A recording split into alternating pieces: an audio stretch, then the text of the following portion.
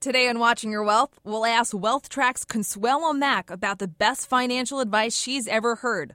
Plus, we'll look at a retirement mistake millennials may make. This is Watching Your Wealth from the Wall Street Journal. Advice for making, keeping, and protecting your money. Now, from our studios in New York, here's Veronica Dagger. This is Veronica Dagger, and you're listening to Watching Your Wealth, where you learn all you need to know about building your wealth and protecting your money.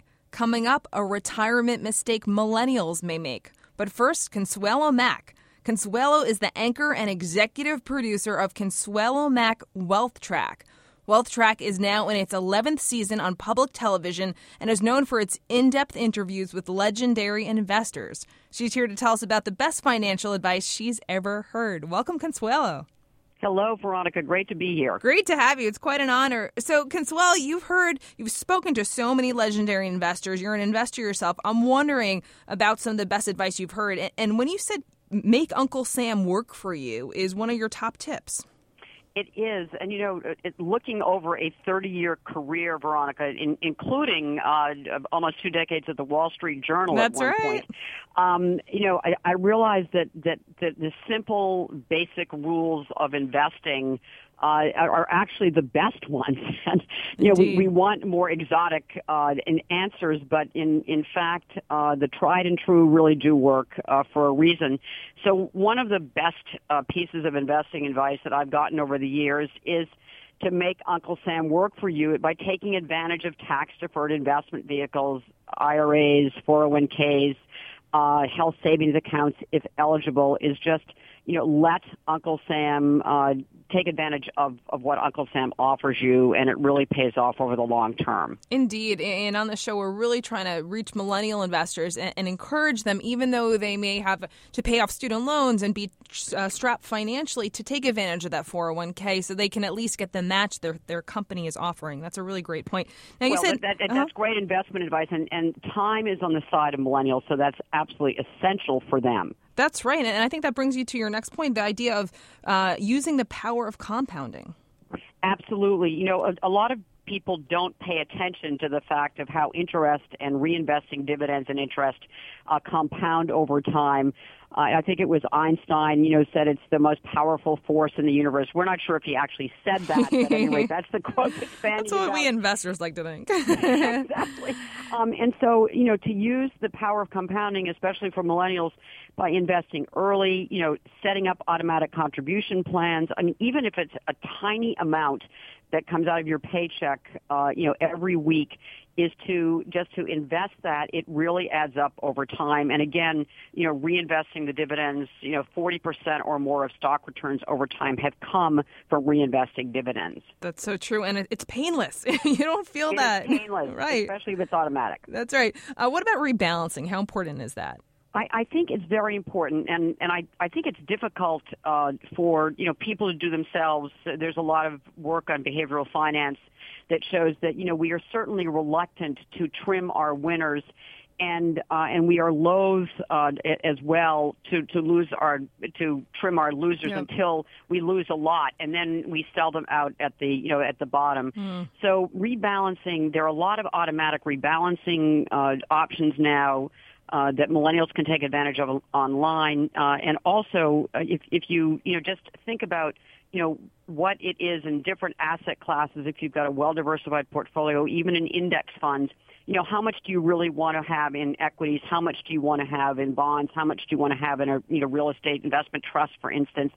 And to automatically rebalance once a year, and you could just make it at the end of the year, so that you do, if a position gets outsized, you trim that.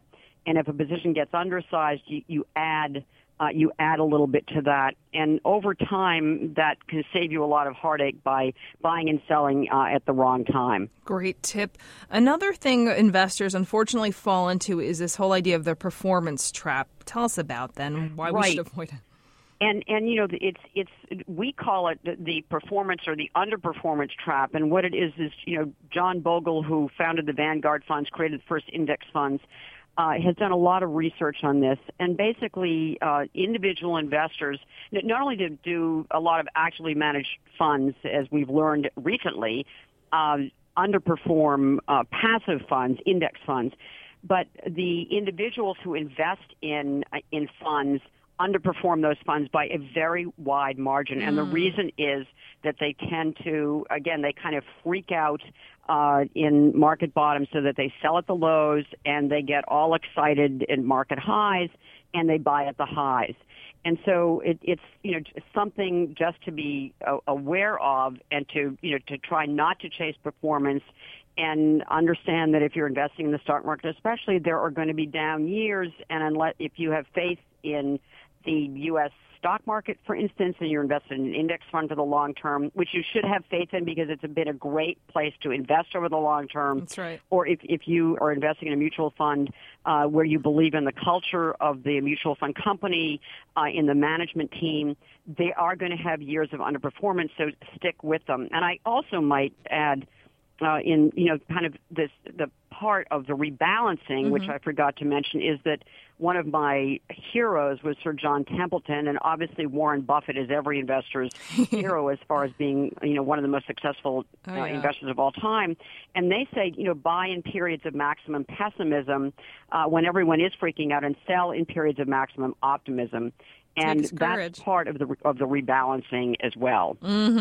Takes real courage. It's great advice. Takes real courage to do it. But if you're, like you said, if you're a long-term investor, it shouldn't be a problem. You can just keep your eyes on the prize, so to speak. What about holding non-correlated assets? We've heard, a fair amount from financial advisors about that. It's something that's very important. I think when we went through the last financial crisis in 2008 and 2009. Everything seemed correlated, where it was a correlation of one, and so that people who had what they thought were well diversified portfolios, it turns out that everything went down except for a few asset classes, and that's the point. One of the people he wrote a wonderful classic about risk, a guy named Peter Bernstein, who unfortunately is no longer with us, but it was called Against the Gods: The Remarkable Story of Risk.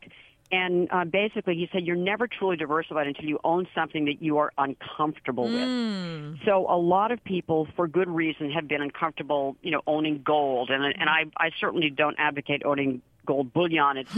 It's very expensive to own. Where do you put it? But certainly with the ETFs now, you can buy gold shares through an ETF. And he called it hedge against extreme outcomes. And I would say that everyone really should have a portion of gold, because when everything else does go down, gold will appreciate. Another one is TIPS, Treasury Inflation Protected Securities. They're really inexpensive right now because everyone thinks that, inflation will never return. Well, guess what? Throughout human history, inflation always returns. And so TIPS provide you a hedge against inflation. And cash is king. Liquidity is critical. And even if you think that cash, basically you're getting 0 to, 0.5% in interest, if the market goes down 25%, you'd much rather have, no interest and protect your principal than lose your principal. And so, cash is another one of those kind of, especially now, overlooked assets that is a non-correlated asset that comes in very handy in times of crisis. And I'd advocate 10% of your portfolio in cash, probably just about at all times. That's a smart move, especially amid so much volatility, and we'll probably have more volatility as the year goes on. So excellent tips. Thank you so much, Consuelo. I before you go, I just want to ask you, you have interviewed so many luminaries, so many interesting investors over the course of your career. If you had to pick one in terms of the most inspirational person, the person that you've learned the most from, who would you pick? Well, I think I mentioned Sir John Templeton, who founded the Templeton Funds, and he was the first mutual fund manager to introduce global funds for retail investors. I mean, he saw the globalization coming, 40 or 50 years ago, recognized that there was a lot going on in the rest of the world and not to be U.S.-centric. I think that he would probably be the most inspirational. And into his 90s, he was investing.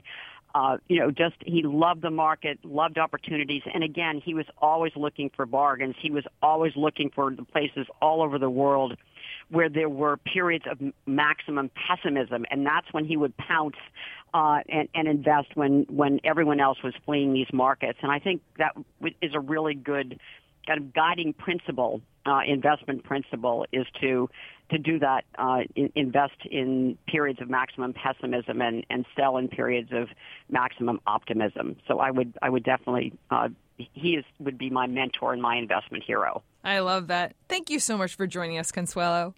Thank you, Veronica. All right. Thanks again to WealthTrack's Consuelo Mack for joining us. Coming up, we'll look at a retirement mistake millennials may make. Hi, I'm Paul Vigna. If you do not subscribe to the Money Beat podcast, you are going to feel worse than a short seller on the day of a big rally. Go to iTunes and WSJ.com/podcasts. You want to sign up for this one. WSJ Podcasts. Listen ambitiously. Now, back to the show. Welcome back to Watching Your Wealth. For millennials, retirement may seem like worlds away. Yes, it will be years away, and time is on your side. But that time will come sooner than you think. Financial advisors tell me some millennials are putting off saving for retirement because they think they still have plenty of time. But the problem with not saving for retirement now is that there will never feel like there's a good time to do so. There will always be bills to pay and social events to go to. Before you know it, you could be 30 and have nothing saved. Don't miss out on years of compounding. Start saving today. For example, if your company has a 401k, start by saving, say, 3%. When you get paid, you may not even notice that money isn't there. However, when you look at your 401k statement a year or years later, you'll be surprised at how much money you've socked away. Your future self will thank you. This has been Watching Your Wealth, a production of the Wall Street Journal. I'm Veronica Dagger. For more information, check us out at WSJ.com/podcasts. Thanks for listening.